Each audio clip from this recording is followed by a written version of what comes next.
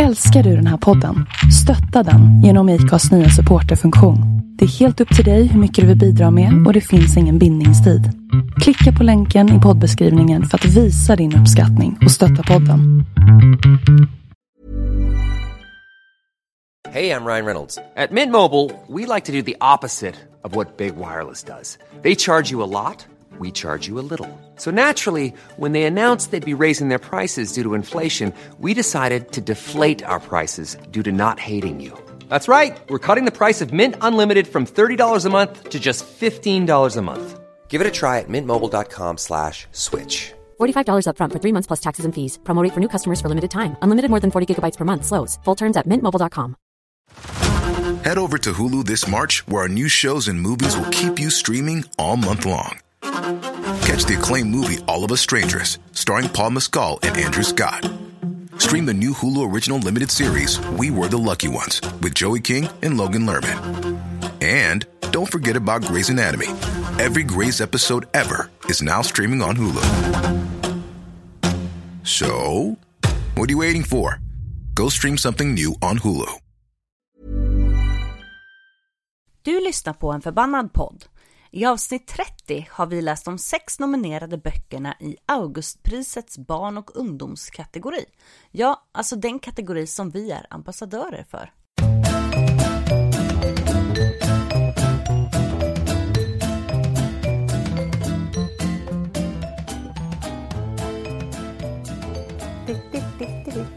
Hej Katta. Hej Sofia. Hej publiken. Hej. Eller publik har vi ju inte idag, men jag vande mig förra veckan. Alltså inte minst så tyckte jag att det lät jäkligt trevligt med applåderna där i bakgrunden. Idag så är det lite mer August. Idag ska vi prata om de nominerade böckerna i barn- och ungdomskategorin. Ja, för det är för den kategorin som vi är Augustambassadörer i år. Och vi har faktiskt lyckats tillsammans, så har vi läst alla böcker. Det har vi. Det tycker jag är det var bra. ju inte så svårt eftersom att 4 var bilderböcker. Alltså kan jag säga så här, det är ju ändå lite tur att vi inte är ambassadörer för skönlitteratur, eller ska jag säga vuxenpriset. Men årets skönlitterära bok med Norén på 1600 sidor. Det hade känts tufft ändå. Ja, verkligen. Åsa Linderborg hyllade ju den och då kände jag lite så här, men vi är ju lite kompisar utan att hon vet om det då, givetvis. Är inte det de bästa vännerna ändå? De som inte vet om att man är kompisar, de argumenterar ju inte emot Ja, men precis. Hon låter alltid mig prata när vi har våra låtsasamtal. Men hon gav ju den boken väldigt bra betyg, eller pratade varmt om den. Och då tänkte jag, gud, man kanske ska läsa den. Och sen så kände jag att nej, för det är fortfarande 1600 sidor Lars Norén. Och Lars Norén är all ära. Men jag räknade ju ut hur många sidor han totalt har skrivit dagböcker om. Sig själv alltså. Och vad blev det? 3292 sidor eller 26. Eller, det var över 3000 sidor i alla fall. Som han har skrivit om sig själv. Och då tänker jag, det är väl kulturmannen som klarar av att göra det. Vilken kulturkvinna? Ebba Witt-Brattström kanske? Jag har nog skrivit så många sidor om att titta till alla mina blogginlägg. Så man skulle kunna säga att jag är lite bloggvärldens Norén. Ska du ge ut dem också? Ja, nej, men varför inte? Ett band. Ja, jag tycker det låter fantastiskt. Ja. Men du, innan vi dyker in i vår lilla bokhög, vad är det för banden på? Ja, alltså dels är jag lite förbannad på att folk kommer komma och busa eller godisa här nu i helgen när Halloween redan har varit. För gud, saker som händer på fel datum. Jag klarar det inte. Och man ska ha respekt faktiskt. för dagar. Och jag är ju, och du har ju skrivit en del om Halloween i sociala medier här senaste dagarna och att du älskar Halloween. Och jag gör ju också det. Men Halloween är den 31 oktober. Punkt. Det är okej att fira Halloween, tycker jag, helgen som är närmast. Ibland så faller det sig så att det är allhelgonahelgen som är närmast. Så då blir det Halloweenfester på allhelgona. Det har jag inget problem med. Men att man firar Halloween i 10 dagar i Sverige, som folk kommer göra i år. Men kom igen! Ja, för att man vill snika till sig extra mycket godis. Däremot har jag inget problem med att man firar det för att man får uppe allt fint pynt. pynt gillar ju jag. Och inte minst så tycker jag om att karva pumpor. Det luktar ju ganska äckligt om vi ska vara helt ärliga och karva pumpor. Men det blir fint och det är mysigt och det blir liksom en liten försmak. Så man får tända lite ljus och det blir lite... Mina pumpor... Jag har aldrig gjort någon. Jag kan bara tänka mig att det är så här, om vi vill få barn att gråta, gå till Fiat och få din pumpa karvad. Nej, men det här är ju inte barnens fel. Det är ju föräldrarna som inte orkar riktigt sätta sig in när, var och hur.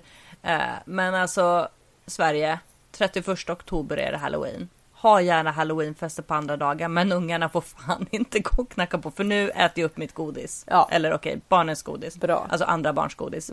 Mina ungars godis fick jag tydligen inte stå och äta på i köket, sa min man precis till mig. Så då hämtade jag grannarnas potentiella godis och äter nu upp det. So suck it! Halloween Good är for över. You. Du då? Ja, alltså jag är ju... Alltså, undrar om jag ska liksom börja prata om en bok samtidigt, för att det här var ju en känsla som väcktes av en av böckerna som jag har läst. Interesting, den här nice veckan. tie-in. Så att jag är arg på vuxenvärlden. Ja. Punkt. Ja, men jag är benägen att Slut hålla på med. avsnittet. Nej, men... Tack och hej, kul att ni lyssnar. Snopet. Men nej, för att jag håller på att läsa. Jag är inte helt färdig. Jag är så pass färdig att jag ändå kan komma med en recension av 10 över 1. Ann-Helena Stadius, som är en av 2 young adult-böcker som är nominerade i barn- och ungdomskategorin. Boken handlar om Maja som bor i Kiruna, och i Kiruna håller de ju på, det är ju en bok som handlar om saker som liksom händer just nu, så att de har ju hållit på att spränga i gruvor så mycket i Kiruna att Kiruna kommer rämna och falla ner i stora gropar i marken om man inte börjar flytta husen. Ja. Och vissa hus kommer rivas och nya kommer byggas upp och sådär, men staden ska flytta. Och Maja vaknar varje natt för att de spränger ju under jorden, ursäkta mig, på natten, och det är därför boken heter 10 över 1. För hon ställer klockan på 10 över 1 varje natt, för klockan 20 över 1 spränger de, och innan dess så vill hon hinna vara så pass vaken att hon har bytt om och klätt sig så att hon kan rädda sin familj när staden går sönder. Åh, stackars Maja. Ja, hon är jätterädd. Hur gammal är hon? Hon är 14 år. Jag gillar den här boken mycket. Det är mycket så här tonårsmys. Man får läsa om hur hon tänker om sina jeans och ögonfransar. Och hur hon är jättekär i Albin som börjar i hennes bokcirkel på biblioteket. Och det är liksom... En bokcirkel också. Ja, och ett bibliotek. Vad mysigt. Jag är så jäkla glad att jag inte är tonåring. Men samtidigt är ju något så här tonårsmys och läsa om den här lite kärleken och hur hon planerar hur hon ska gå för att möta honom och vad hon ska säga, och så tappar hon bort sig och så blir det så här kris. Jag tänkte jag kunde läsa lite om, det är ganska tidigt i boken, om hur det är en sprängning under dagen. Slutar lite, eller en sättning under dagen, och det blir ett större buller än vad man har tänkt sig. Bara för att ni ska förstå hur rädd hon är. Det händer precis när jag ska sätta nyckeln i låset till vår ytterdörr. Det mullrar till och skakningen får mig att tappa nyckeln. Den faller ner i snön på trappan. Jag skriker till högt och hjält och slänger mig ner på alla 4. Vad händer? Nu rasar det. Jag skriker igen. Det ekar snabbt bort mellan husen. Den kraftiga vibrationen är över på någon sekund och staden är stilla igen. Men jag är svimfärdig. Mina bara händer har grävt sig ner i den iskalla snön och jeansen är blöta på knäna. Jag får av mig väskan och fumlar med dragkedjan. Händerna är blöta och illröda. Fingrarna lyder mig inte. Tårarna rinner ner för kinderna. Jag hulkar och snörvlar. Försöker se mig om efter en granne eller andra människor. Ingen är där. Var har det rasat? Vilken del av stan är borta? Har pappa dött? Jag sliter i dragkedjan och den fastnar. Men jag tränger ner handen förbi det vassa och får tag i mobilen. Handen skakar så mycket att jag har svårt att trycka på rätt knappar. Jag måste in, tänker jag, och leta febrilt efter nycklarna. Jag hittar dem under mig. De är iskalla. Jag trycker på pappas nummer, men inga signaler går fram. Mobil svarar direkt. Han är död. Jag känner det, han är död. Jag trycker fram mammas nummer och signal efter signal går fram. Hon svarar inte. Är det Coop som rasat? Och Molly, det är alltså hennes lilla syster. Jag torkar snor som rinner mot munnen. Jag måste in. Jag lyckas resa mig på vingliga ben och handen skakar våldsamt när jag försöker träffa nyckelhålet. Man måste trycka till dörren med kroppen för att låskolven ska glida ur sitt läge. Dörrjävel, skriker jag. Ja, det är början på ett kapitel. Och hon är så jäkla rädd och lever i sån skräck. Och hennes lilla syster blir ju rädd också. Och då blir föräldrarna lite irriterade på henne. För det är så här, men nu skrämmer du lilla syster. Du får inte prata med henne om det här.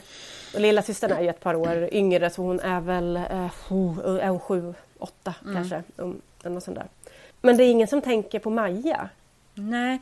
Och då blir jag också så himla irriterad på vuxenvärlden. Att det är så här, herregud, hon är så jäkla rädd. Jag tycker så synd om henne. Och det är ju klart att hon är rädd, tänker jag. Det är ju inte konstigt alls. Jag har ju varit i Kiruna på en studieresa med jobbet. Och då besökte vi kommunalhuset och pratade om den här stora flytten som de ska göra. Och jag tänker att lever man i Kiruna och dessutom då växer upp som barn och hela tiden får höra talas om de här sakerna, att staden kan rasa eller kommer att rasa ifall man inte flyttar på den. Det är ju klart att det måste påverka något enormt. Och även, och jag tänker så här, och så skyller de lillasysters rädsla på Maja, men vadå? Hon går väl i skolan också, lillasyster. Det är klart att de kommer att höra om det här från lärare och kompisar och på nyheterna. Ja, jag tycker att det är ganska fult när föräldrar för över att det ska vara stora syskonets fel, att de små, så är det faktiskt inte alltid. Nej. Men nej, och så blir jag jobbade ju på en avdelning på KTH innan som var ganska inblandad i Kiruna. Och jag blir skitirriterad när jag tänker på dem också, när jag läser så här Maja-skräck och hur de så här snubbar medelålders män i Stockholm åker upp och tycker att det här är intressant ur något jäkla teknologperspektiv. Och så tar man liksom inte befolkningen och skräcken på allvar, utan man tycker bara att det här är liksom spännande. Och jag blir också så jäkla arg. Jag läser den här boken med knutna nävar många gånger för att jag tycker så synd om Maja. Hon är så himla rädd. Men i någon recension som jag läste så tyckte man att Maja var jobbig, att hon var så himla ängslig. Jag tycker inte det. Hon är 14 år. Man har rätt att vara ängslig när man är 14 år och staden kan rasa. Ja, de spränger ju för helvete under staden. Men är inte det lite lustigt också då, att folk så tycker att gud, hon är lite ängslig, vad jobbigt. Jag blir irriterad på henne. Är det recensioner skrivna av vuxna då, eller? För jag menar, känner jag. Man kan väl försöka att förstå. Ja, jag tycker också att man kan försöka förstå. För jag utgår från att den här boken, den är väl skriven liksom, författaren står väl på Majas sida i detta liksom. Det är inte jag upplever inte som att det är skrivet på ett nedvärderande sätt mot Maja. Nej. Men jag tycker den är jättebra. Jag tycker den är jättebra skriven. Jag tycker inte att den är ibland, vissa young adult-böcker kan ju kännas som att det blir liksom inte någon sån här jätteutmaning att läsa dem. Nej. Att det kan kännas liksom lite för simpelt. Men jag tycker att det är rätt bra flyt i språket. Och sen som sagt, jag gillar ju det här tonårsmyset med så här, hennes vänskap med Julia som är hennes bästis. Och sen förälskelsen i Albin då. Och när han börjar hennes bokcirkel, det är så himla gulligt. Jag blir så himla Och nej, jag tycker om det här jättemycket. Jag gillar Maja så himla mycket. Och jag tycker också liksom hela den här bakgrundshistorien då, att fan, de ska flytta, inte hela Kiruna, men stora delar av Kiruna. Vilken jävla grej det är. Ja, verkligen. Alltså, det är ju och hur mycket har liksom, jag blir ju direkt sån här att bara, men har arbetaren haft någonting att säga till om i det här, eller är det liksom bara cheferna i Stockholm? Man får lite uttryck för det i den här boken. Det är ju också med en person som har en ganska stor roll i Majas liv, på gott och ont, är hennes mormor som är socialdemokrat. Och har suttit med och då tagit beslut i olika nämnder om vilka hus som ska rivas och vilka som ska flyttas och sådär. Det är ju en väldigt så abstrakt tanke liksom, att tänka att man ska flytta en stad. Jättekonstigt. Ja, jag vet. Jag kommer ihåg när jag hörde om det första gången. Det kändes så himla... Det är liksom inte sant. Nej, det känns lite science fiction, gör det inte det? Ja, verkligen. Ja. Och sen gillar jag också att läsa, för jag menar, jag är uppvuxen i Skåne. Och visst, det finns ju saker i Skåne som skiljer sig från Örebro, där jag kommer från början. Och både Skåne och Örebro och Stockholm skiljer sig åt. Men det är ju ändå inte, det är ju en helt annan grej mot, alltså jag menar Kiruna. Det är ett helt annat landskap. Jag tänker, det är ju sådana kontraster liksom när man kommer upp långt norrut i Sverige. Dels så har de här ohyggligt ljusa somrarna när det banne mig inte blir mörkt alls. Nej. Och sen så har du vinterhalvåret när det är förbaskat mörkt nästan hela tiden istället. Ja. Och naturen, det är så mycket natur. Det är fantastiskt fint. Fantastiskt fint i Kiruna. Ja, så alltså det måste jag säga. Jag tänker favorisera. Jag hoppas den här vinner. Jag tycker att den är jättebra. Heja Ann-Helén. Vad kul. Och heja Maja. Ja, Fina jag Maja. har inte hunnit läsa den, men jag kommer att läsa den. Den ligger här bredvid. För jag har ju istället läst Ormbunkslandet av Elin Bengtsson. Just det. Och den har jag ju läst ett tag. Jag nämnde den ju till och med i både förra och förrförra podden faktiskt. Jag var lite tveksam till den när jag började läsa. Så här är det, va? Det handlar ju om Mika och Margit som är syskon. Och de är ju ihop, va? Ja. Så det Gud, jag bara känner att det kryper i mig. och det var lite så jag tyckte också. Alltså, incest är ju inte en superfestlig sak att läsa om. Det är lite svårt att förhålla sig till. Får jag bara bryta in här med en annan sak man skulle kunna bli förbannad på så här, genom åren? Snubbar som på något sätt tycker att det skulle vara läckert med systrar som håller på med varandra. What's that all about? Jävla... Ja, för det är så här, inte det är så här lite okej fantasi att ha. Ja, och speciellt om tvillingsystrar. Och det där tycker jag, fast det tycker jag också att jag har hört liksom att tvillingbröder har fått den frågan också från oss. Har ni haft sex någon gång? Man bara, men varför? Va? Alltså, Margit och Mika, de är nära varandra i ålder. Det skiljer bara alltså lite mer än ett år. Jag tror att de går i klasserna liksom under, eller Mika är en klass över henne i skolan. Och de är extremt nära varandra. Alltså från att de är ytterpytte. De har utvecklat ett sagoland. De leker att de är soldat. Jag får lite nästan så här känslan av att de kanske nästan leker som hungerspelen. Det är de mot världen och de ska klara sig. De har väldigt fantasifulla och alltså, avancerade lekar. De har byggt upp en hel värld. När de blir lite äldre så inleder de väl också då en lite mer kroppslig relation med varandra. Ja. Nu, grejen är att boken handlar egentligen inte jättemycket om deras förhållande. Därför att Mika han har åkt in, heter det åka in i lumpen? Han gör värnplikt. Han har bestämt sig för att han ska göra värnplikt. Till Margits stora fasa, för hon trodde faktiskt inte att han skulle göra det. Hon har tänkt sig att han alltid de ska alltid vara tillsammans.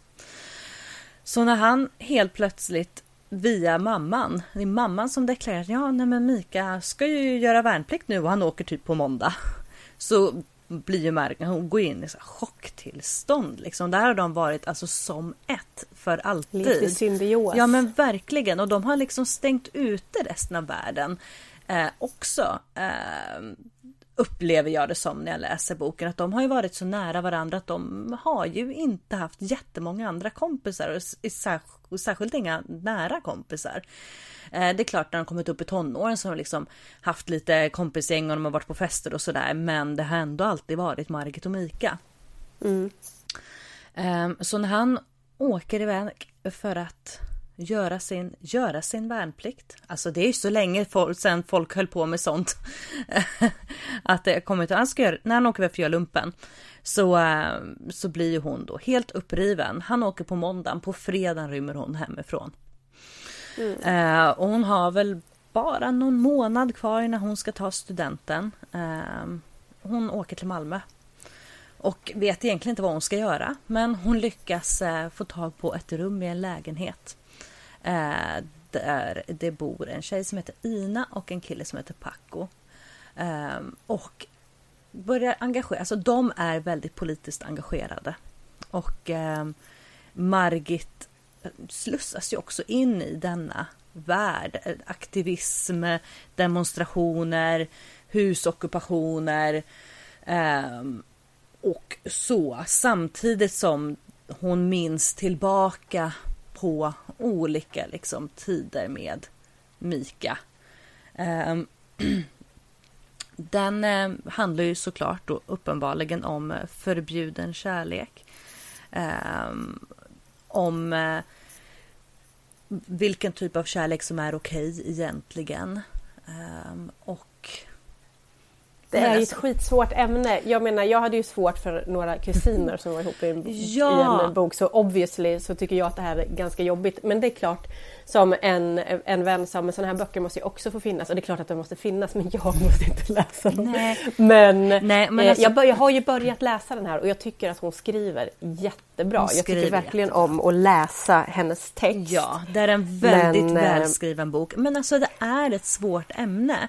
Ja, och jag darrar ju på fingrarna varje gång jag vänder blad. För jag är så rädd för vad som ska komma. Det är det är liksom inga ingående sexscener. Så.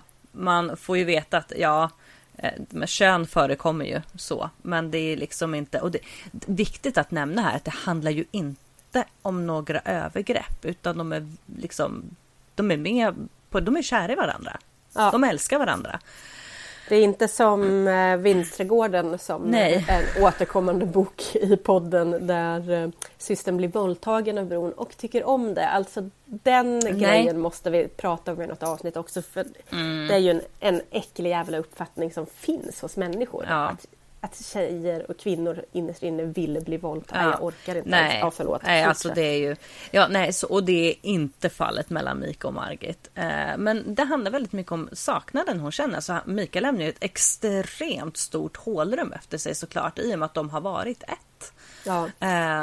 Och man känner hennes smärta och hennes tomhet. Även om hon hittar liksom nya vänner i Ina och Paco. Och även faktiskt blir kär på sikt, så är ju ständigt denna längtan efter Mika, därför att det blir ju såklart lite annorlunda. Men det är en sak att bli dumpad ur ett förhållande med någon man har varit upp med i några år. Det är en annan sak när man faktiskt har växt upp med personen och varit så sammansvetsade som de har varit. Den är väldigt välskriven. Den är fin att läsa. Om man inte tänker allt för mycket på hela incestbiten, tänkte jag säga. Nej, men också, det är klart, det ska ju inte vara. Blir det någonting, eller det kanske spoilar att berätta, men blir det någonting om omvärldens reaktion på deras förhållande? Ja. Och mer kanske du inte ska säga. Nej, men jag tänker inte säga. Däremot så tänker jag läsa också en liten bit ur den. Och här går hon går i 6:an här. Det vi är måste ha ett ord.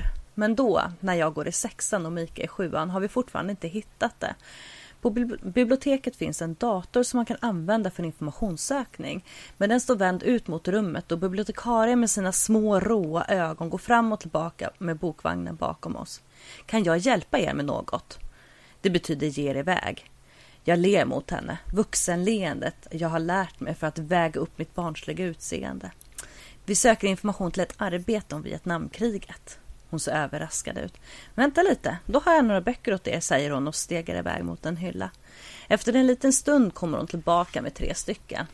Synd, de har vi redan läst, deklarerar Mika. Bibliotekarien ser förvirrad ut. Jaha, då så, säger hon. Då ska jag låta er fortsätta söka. Hon återvänder till lånedisken. På så långt håll kan hon omöjligt se vad vi skriver in i sökmotorn på skärmen. Till slut hittar vi ordet. Det låter som insekt. Jag får känslan av att det rör sig om en krälande gråsugga snarare än en fjäril. Det står att det är olagligt. Det står att det blir fel på barnen. Men hallå, det finns ju inga barn. Så.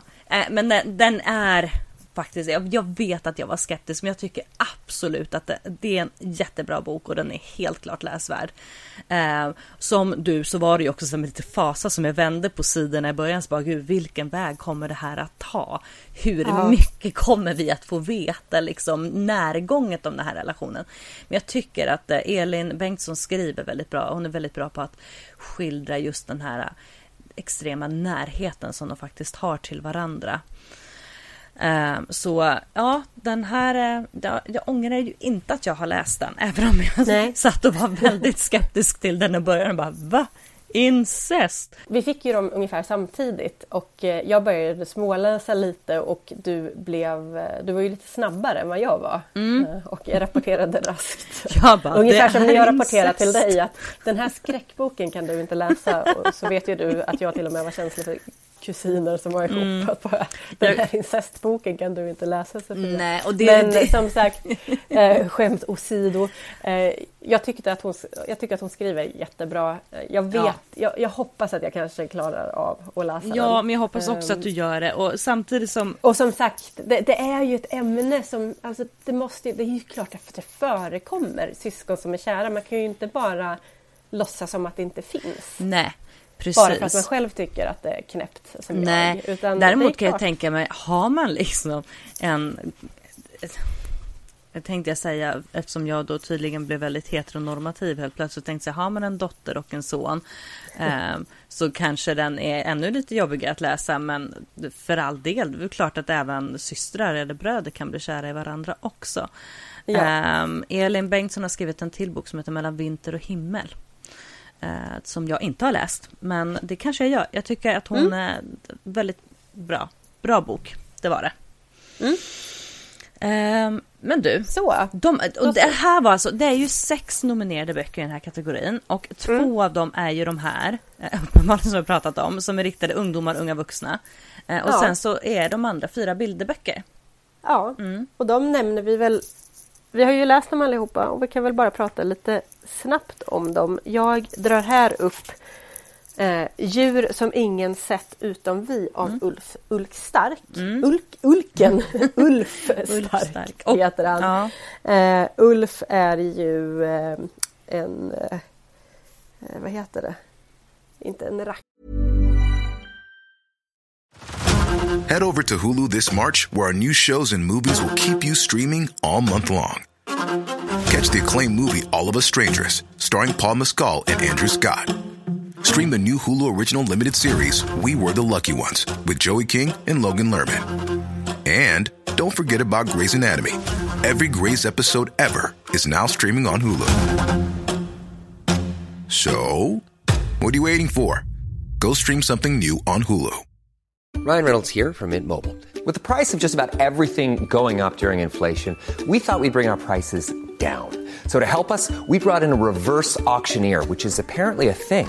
Mint Mobile Unlimited Premium Wireless. How to get 30, 30, bit to get 30, bit to get 20, 20, 20, bit to get 20, 20, bit to get 15, 15, 15, 15, just $15 a month? Sold! Give it a try at mintmobile.com/switch. $45 up front for 3 months plus taxes and fees. Promo rate for new customers for limited time. Unlimited more than 40 gigabytes per month. Slows full terms at mintmobile.com. Vad heter? Ja. Han är ju ett välkänt namn. Han är en veteran i sammanhanget. En veteran var det, kan man säga. Veteranrackare, det är ju ungefär samma sak. Ja, nästan. Och det här är en barnbok som handlar då om djur som ingen har sett då, som den heter. Och den är ju ganska rolig, men jag tycker att det märks att den är ju riktad mot vuxna. Ja, alltså, det fanns ju någon som heter Bipolären till exempel, eller Bipolaren. Och sällan sett den. Ja. Så det är väldigt fyndiga namn. Och fantastiska illustrationer också av Linda Bondestam. Ja, jättefina färger. Och hon var också väldigt rolig på nomineringseventet när hon pratade om sin skapande process. Så var väl hon en av de som verkligen fick publiken att skratta hjärtligt, tror jag. Så det, ja, den är utgiven av Bergs förlag. Ja, och den jag kan ju läsa om eskalopen som är det första djuret som kommer fram. Isak tyckte den här var jätterolig. men jag sa så här, nu ska vi läsa om eskalopen, kan du se den? Och så finns det ju en massa andra djur på uppslaget då. Och så letar han och bara kommer på, men det måste vara den där ensammingen som sitter där. Jo, men det är det ju. Eskalopen. Ett vattendrag, en grävsvinsgrop, en ensam eskalop. Allt i världen hör ihop, utom jag. Slut. Ja, det är ju väldigt korta små texter eller verser om de här olika djuren. Och jag läste också, nu var jag lite snål när jag läste för mina barn faktiskt nu ikväll. Jag läste bara halva boken. Man kan gott. Ja, men den är ganska lång faktiskt. Det är lite... många djur som ingen har sett i den. Med alla frågor som barn kommer med generellt när man läser böcker så är den längre än mitt tålamod, kan jag säga. Det var ju just det. Jo, vilka följdfrågor den genererar. Och det är ju jättekul. Jäklar, ja. För de var ju uppenbarligen väldigt uppmärksamma och lyssnade väldigt noga på namnen. Sällan sett den. Vad betyder det? Vart är den? Hur ser den ut? Jag bara, men nu tittar vi på bilden och så lyssnar vi. Så den triggade, och det tror jag liksom både texten och bildens förtjänst, att den triggar liksom igång fantasin hos barnen. Så jag tänker att nästa gång kommer jag läsa resten på dagtid. när jag har lite mer tålamod med mina barn. Ja, vi har haft det som en följetong då, att man får läsa om några djur hela dagen och så några andra. Men ja, den hade den hade inte jag känt till om den inte var nominerad. Det hade jag säkert gjort, men jag hade inte koll på den innan den nämndes i nomineringssammanhangen. Den är väldigt skön att hålla i. Den är lite sträv. Liksom. Ja, den känns lite lyxig faktiskt. Ja, gör den inte det? Lyxig. Bra kvalitet på papperna. Jag är ju en liten pappersnörd, va? Och det där tycker jag spelar roll lite grann också i bilderböcker. Så här, känslan när man vänder bladen och hur pass... Ja, det kanske är en skittöntig och nördig sak att... men jag håller med. Ja, det för mig, den här andas lyx. Ja, men det är ju så. Men alltså, om man nu skulle stå och välja mellan det här och... Säg inte någon av de andra nominerade, men många andra bilderböcker, så känns den här mer presentig. Den känns ju liksom gedigen att hålla i och så. Ja. Och den är fin.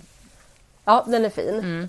Nästa bok som vi läste var Idag vet jag inte vem jag är av Ida Sundin Asp. Den hade jag lite svårt att förklara för Isak. För att vi har ju, min mormor var ju, den handlar ju alltså om en dement morfar. Och min mormor var ju väldigt dement, men hon dog ju för 5 år sedan, det vill säga ett halvår innan Isak föddes. Och så av förklarliga skäl så vet han ju inte det. Sen har inte han så bra koll på demens, och det är inte riktigt något ämne vi har tagit upp heller. Men då fick jag ju liksom försöka förklara och bara... Men kommer han ihåg imorgon? Och bara, men det funkar inte så. Nej. Men det handlar ju då om morfar som idag har jag glömt vem jag är. Och så kommer barnbarnet och försöker hjälpa honom att minnas. Han försöker lotsa honom genom morfarns vanliga vardag. Och men här är växthuset och allt det här har ju du odlat. Och morfar har ingen aning. Jag tänker att det här är en väldigt viktig bok för barn som kanske har någon i sin närhet som är dement.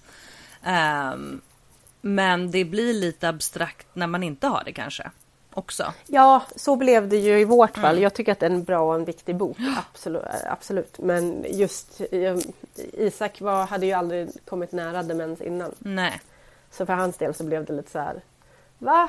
Kan det vara så? Men det är klart, det blev ju tillfälle att berätta det också. Ja. Nästa bok, den här nu Åka buss av Henrik Wallnäs och Matilda Ruta, utgiven på Natur och kultur. Det är så fantastiskt fina illustrationer i den här om Matilda Ruta, den är tycker jag. Jättefin.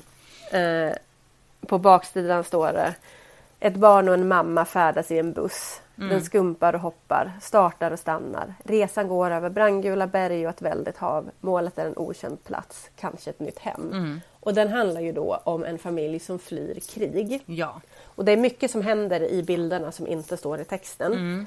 Och jag tänkte ju så här när jag skulle läsa den för Isak. Då, man har ju sett så himla mycket uppdateringar på Facebook och på alla ställen i sociala medier.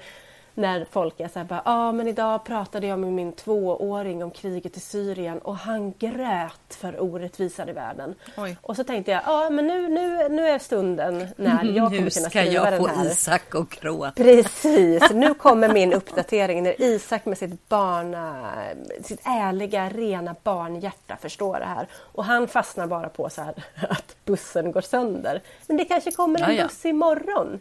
Varför kunde inte pappan åka båten? Fanns det ingen mekaniker? Och man fick ju förklara lite så här krigets mekanismer och så. Men han var lite liten för den här boken. Jag tyckte den var jättefin.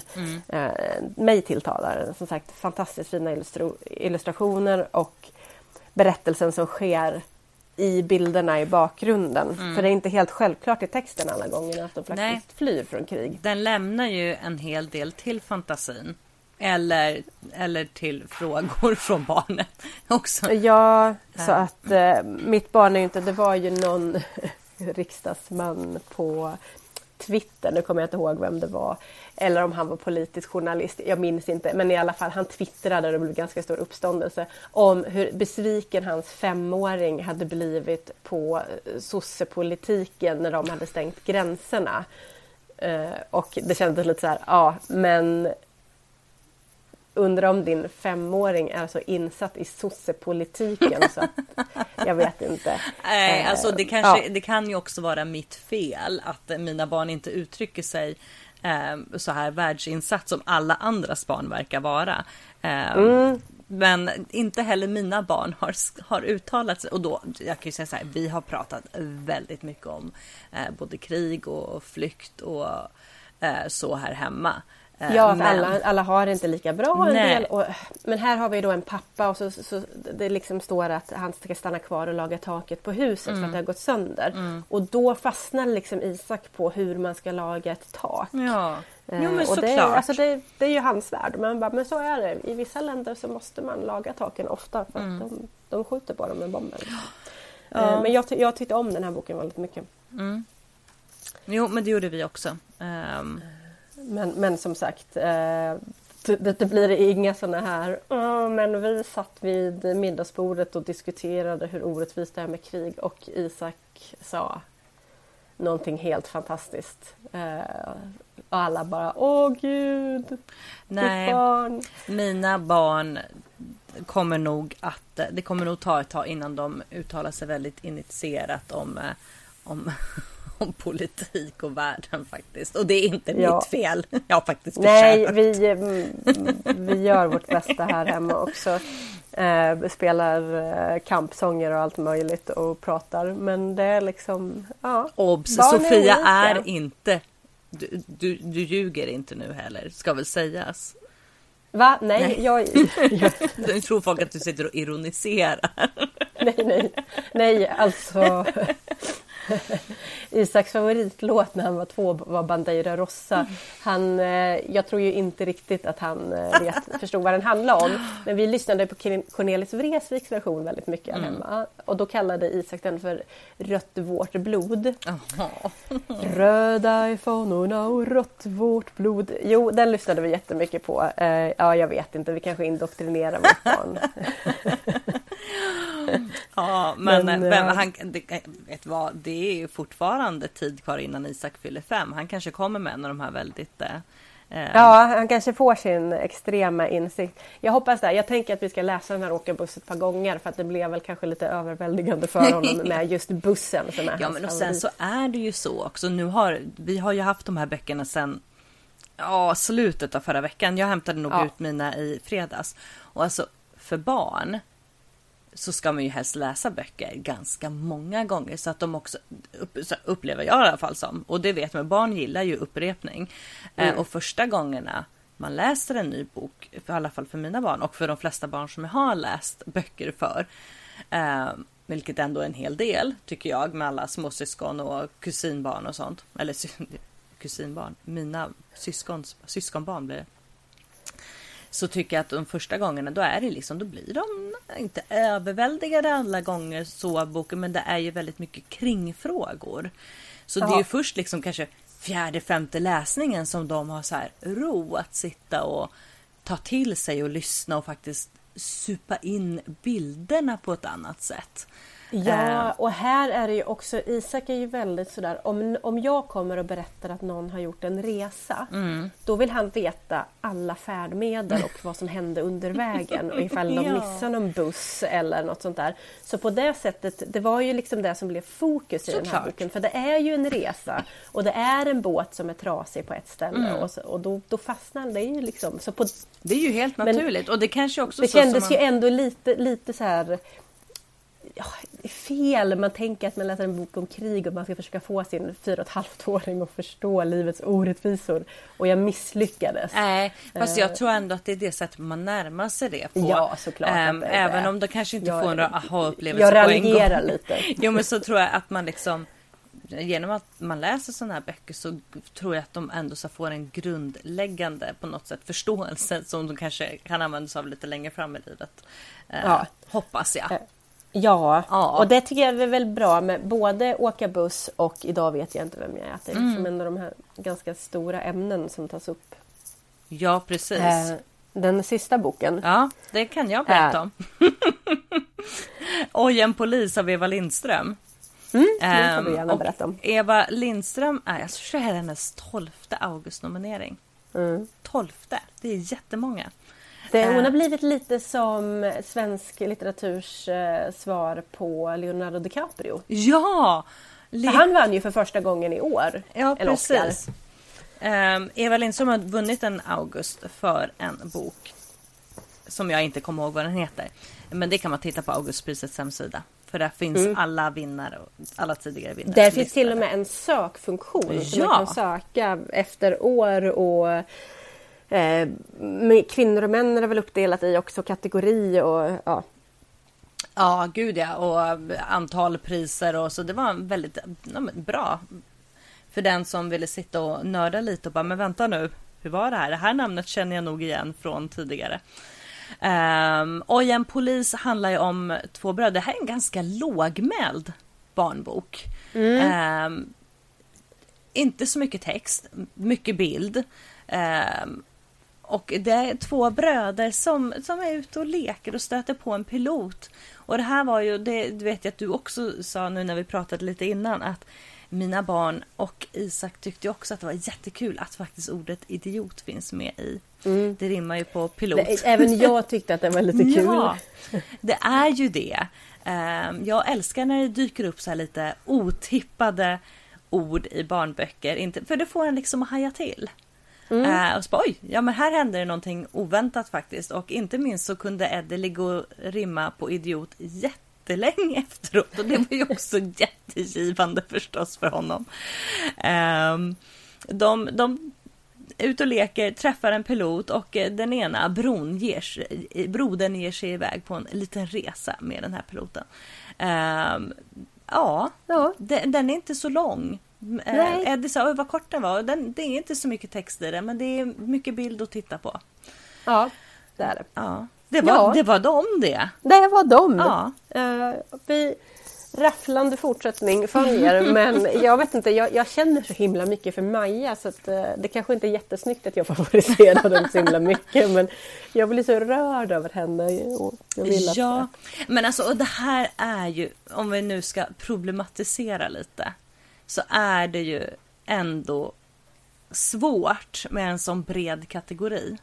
Det är att svårt. Ungdomsböcker ställs mot barnböcker och mellan åldersböcker. Det är ju liksom en hysterisk bredd på det egentligen. Ja. Och det är ju, alltså, jag tycker att det är svårt att jämföra en bok som är skriven för ungdomar och unga vuxna med en bilderbok. Därför att det är ju klart att det är ju så oerhört mycket mer text. Och, men det är ju nästan omöjligt att jämföra. Är det inte det? Det är ju skrivet för helt olika typer av läsare. Ja. Nu råkar vi vara föräldrar till småbarn i ungefär samma ålder som uppskattar bilderböcker, samtidigt som just vi uppskattar att läsa young adult. Precis. Men generellt så är det väl ändå så att det är olika publik för de här böckerna. Ja, och sen så saknas det ju också, det är ju ingen mellanåldersbok som är nominerad för den här superduper jätteviktiga bokslukaråldern, när barnen faktiskt börjar läsa själva. Jag kommer ihåg när Robin, han är ju numera snart 16, så nu läser han ingenting som man verkligen inte måste läsa, vilket just nu är Möss och människor. Men när han verkligen betade sig igenom Lasse-Majas detektivbyrå och Nelly Rapp, och det finns ju så mycket fantastiska böcker för den här åldern. Ja, och just också jag tycker liksom att, ja, men som sagt, det är ju upptäckaråldern, det är när de lär sig läsa, det är ju på riktigt. Ja, men verkligen. Att de här böckerna inte fick plats i år. Jag tycker det är jättesynd. För det finns så många, och vi har ju pratat om flera, det kanske blir tjatigt, vi bara, Mats Strandberg och Monstret och Jenny Jägerfeld och Brorsan är kung. Och även men vi är tråkiga och upprepar oss. Precis, det är vår podd. Vi får göra det. Och det är ju samma sak, jag tycker det är 6 stycken jätteväl deserving. De förtjänar ju sina nomineringar, alla de här 6 böckerna. Men det är också några som jag ändå känner mig lite förvånade över att de inte, och det gäller såklart alla kategorier, inte kanske så mycket fakta, för jag har inte jättekoll på faktautgivningen, ska väl erkännas. Men även men att Malin Persson Giolito inte blev nominerad, det, för mig är det jättekonstigt. Ja. För jag blev så himla verkligen fast i den boken och påverkad, och många som jag känner har blivit det. Det är väl några som har varit så här, what's the hype? Men då tänker jag att man kanske förväntar sig något annat när folk har hypat den så himla mycket, så man blir besviken av den saken. Nej, jag fattar inte. Jag vet, så här kan man inte säga. Jag fattar inte att folk inte gillar den, men jag fattar inte att folk inte gillar den. Nej, och sen så blev jag förvånad att Tone Schunnesson inte var nominerad. Lite lätt. Ja, hon var så himla förtidstippad. Ja, och i och med att det här var en bok som för mig var så svår, så tänkte jag att den här kommer ju bli nominerad, eftersom jag inte förstår den. Men den var inte nominerad. Jag är förvånad över att jag vågade prata på scen efter att jag hade fått reda på att det var i runda slängar 400 personer som hade anmält sig till eventet. Nu där kanske inte alla upp. Alltså också din min när hon berättade det. Då hade jag precis andats ut och bara okej, det kommer vara ett ståmingel. Folk kommer inte sitta i biosittning och stirra på mig, utan det kommer vara lite mer avslappnat. Och jag hade precis börjat acceptera att bara, nej, men vi har inte 5 repetitioner på det här. Okej, vi har ingen repetition. Och då fick jag reda på att bara, nej, men det är över 400 som har anmält sig till ikväll. Bara, Men fan, du var awesome på scenen. Sofia. Ja, jag väljer ju att inte titta på det eftersom att jag är så oerhört självkritisk. Så och det känns som att det gick bra. Det gick jättebra. Utifrån att jag glömde bort precis allting som jag hade tänkt säga. Och det enda jag kommer ihåg, förutom att det gick bra, så det jag kommer ihåg som jag inte är så nöjd över, är att jag stod och pratade om dimensioner när jag menade att det fanns många berättelser i berättelsen, och så kunde jag inte hitta i orden. Däremot är jag jäkligt imponerad över min autopilot. Den kanske inte är så förvånande, det kanske inte är så förvånande att den är jättepladdrig om man lyssnar på mig i den här podden. Jag pratar ju ganska mycket och lätt, men jag blev förvånad och väldigt lättad över att jag inte reagerade med tystnad. Ja, nej, det hade varit lite knepigt ändå, men nej, det kändes som att du hade full koll på läget, och om du glömde vad du skulle säga så märktes det verkligen inte utåt. Nej, det var skitkul att vara med. Och jag satt ju där som en stolt mamma och filmade på golvet. Ja, fint. Ja, nej, men det var en upplevelse. Ja, det var det. Även för mig. Så det är min Sofia. Det är jag som är den andra. Nej. Nu håller ni käften, publiken. Var precis på uppmärksamhet.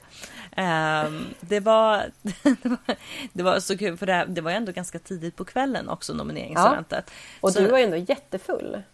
Skitpackad. Alltså, Sofia fick bära hem, men det var klockan bara 6. Nej, men det kändes som att klockan var mycket mer när vi gick därifrån. Ja, det var så här, man är hungrig, klockan är mycket, och så var den 6 när vi kom ut på centralen och sa men vi går väl och käka någonting då. Det är så när man har orkat med en kvällsaktivitet som småbarnsförälder. Ja, jösses, vi var på Halloweenfest med barnen i lördags. Och den började... Du var inte hemma först 10, va? Nej, den började klockan 5 och jag kom hem klockan 10. Ja, vi kom väl hem 5 över 10, för vi bor ju grannar med med festvärdarna. Men fan, det är ganska trevligt fest mellan 5 och 10. Jag tycker att det var jättelagom. Och det är ju precis den tiden jag har tänkt mig för min 40-årskalas också. Jag har bjudit in folk klockan 17.00. Ja, det tycker jag är lagom. Perfekt. Och så en kompis som hörde av sig bara, men hur långt tror du att du håller på? För vi har ju lite hundar och sånt där som ska rastas. Jag bara, jag vågar inte lova någonting. Men jag var på fest och kom hem klockan 10 och alla somnade i soffan. Så jag tror kanske inte att det blir jättesent. Hon sa, nej men jag kommer klockan 5. Jag sa att det är nog bäst. annars så sover jag nog någonstans. Men det är okej. Ja, med detta sagt, vad ser du fram emot? Gud vad jag lät närkis. Vad ser du fram emot? Vet du vad jag ser fram emot? Nej men berätta. Historieätarna har ju premiär snart. Ja, just ja. Det ser jag också fram emot. Det är sista säsongen. Ja. Det är ju med Lotta Lundgren och han den där snubben. Precis, de har väl kommit ut nu med att de är ihop igen. Alla bara, nej, är det sant? No shit! Det skrevs ju bara en bok om det här för ett år sedan, men okej. Så det ser jag jättemycket fram emot. Jag känner att jag har inte gett Lotta det fokuset här senaste månaderna som jag gjorde i början av poddens historia. För då lyckades jag klämma in henne i varje avsnitt. Istället för serien som vi inte nämner vid namn. Men nu tror jag att jag ska återgå till mitt Lotta Lundgren-fokus och prata om henne hela tiden. Ja, det var mycket fokus. Lotta. Det var mycket fokus på Lotta i början och sen så försvann hon lite. Ja, förlåt Lotta. Jag är här igen för dig. Faktiskt. Så det ser jag fram emot. Vad ser du fram emot? Nej, men nu blir jag så peppad på historieätarna faktiskt. Men jag kanske skulle sagt det här i förra avsnittet, men nu fyller jag ju 38 snart. Och jag ser fram emot min födelsedag. Men det är också så att jag tycker att Så mycket bättre är ett jättetrevligt program. Och det har börjat gå. Nu har jag missat de 2 första avsnitten. Men det finns ju på Play. Så att jag ser fram emot att jag snart ska sätta mig och avnjuta 2 avsnitt av Så mycket bättre på Play. Ja, men det är ett trevligt program. Det är det faktiskt. Magnus Carlsson från Weeping Willow som är. Jag tycker om honom jättemycket. Och Fredrik Wadling skulle jag varit med, men han dog precis innan. Just det. Så att det ska ju, han dog ju bara veckan innan inspelningen ska sätta igång mer eller mindre. Det var jättenära inpå. Ja, men hans inspelningar finns ju. Så jag tänker att det är ju säkert mycket tårar och känslor och sorgligt och sådär. Och fina tolkningar. Så att det ser jag jättemycket fram emot. Tant Fia med marmeladkulorna jag ska titta på. Sådana gröna marmeladkulor. Vad gott! Jo. Gud vad gott. Welcome to the other side of puberty, håller jag på att säga. Men det var ju ganska länge sedan vi var i puberteten. Alltså, ja. Med tanke på att jag har är i någon så här förstadie av klimakteriet, alltså på riktigt, no joke, så känns ju ändå puberteten ganska långt bort. Sen ser jag fram emot en sak till. Och det är, nu när vi ändå pratar om att vi är tanter, så ser jag fram emot att läsa Tantsnusk. För vi ska ju ha en förbannad romance. Och det avsnittet kommer spelas in i november. Nu kommer du få på käften för att du säger tantsnusk. Ja, men jag säger det med kärlek. Jag vet, var det Jan Myrdal eller vad fan kan det vara som döpte det till tantsnusk för att göra ner genren. Jag känner att jag vill reclaima tantsnusk för att det är väl asgött. För att tanter är coolt och snusk är härligt, så det är väl jättebra att reclaima det. Vi är ju ganska coola tanter, du och jag, så jag tycker att vi säger det med kärlek. Ja, men det ska bli jättekul faktiskt, inte minst för att jag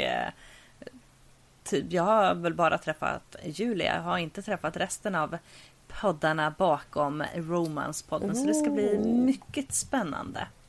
Jag har ju träffat alla. Jo, men du är ju lite mer om dig och kring dig. Om sig och kring sig. Än vad en annan är. Om ni inte redan gör det, gilla oss på Facebook. En förbannad podd är rätt bara att söka på där. På Instagram, en förbannad podd. På www.enförbannadpodd.se finns alla avsnitt med länkar till det vi pratar om. Och så vi finns i iTunes. Ge oss bra recensioner. Snälla då. Vi hade fått en ny bra recension. Det var jättekul. Ja, en jättefin recension. Och ha ett bra liv, vill jag på säga. Det lät ju väldigt dramatiskt. Ha en bra kväll. Ja, ha en bra vecka tills vi hörs nästa gång, kan man säga. Det gör vi. Ja. Tjingeling!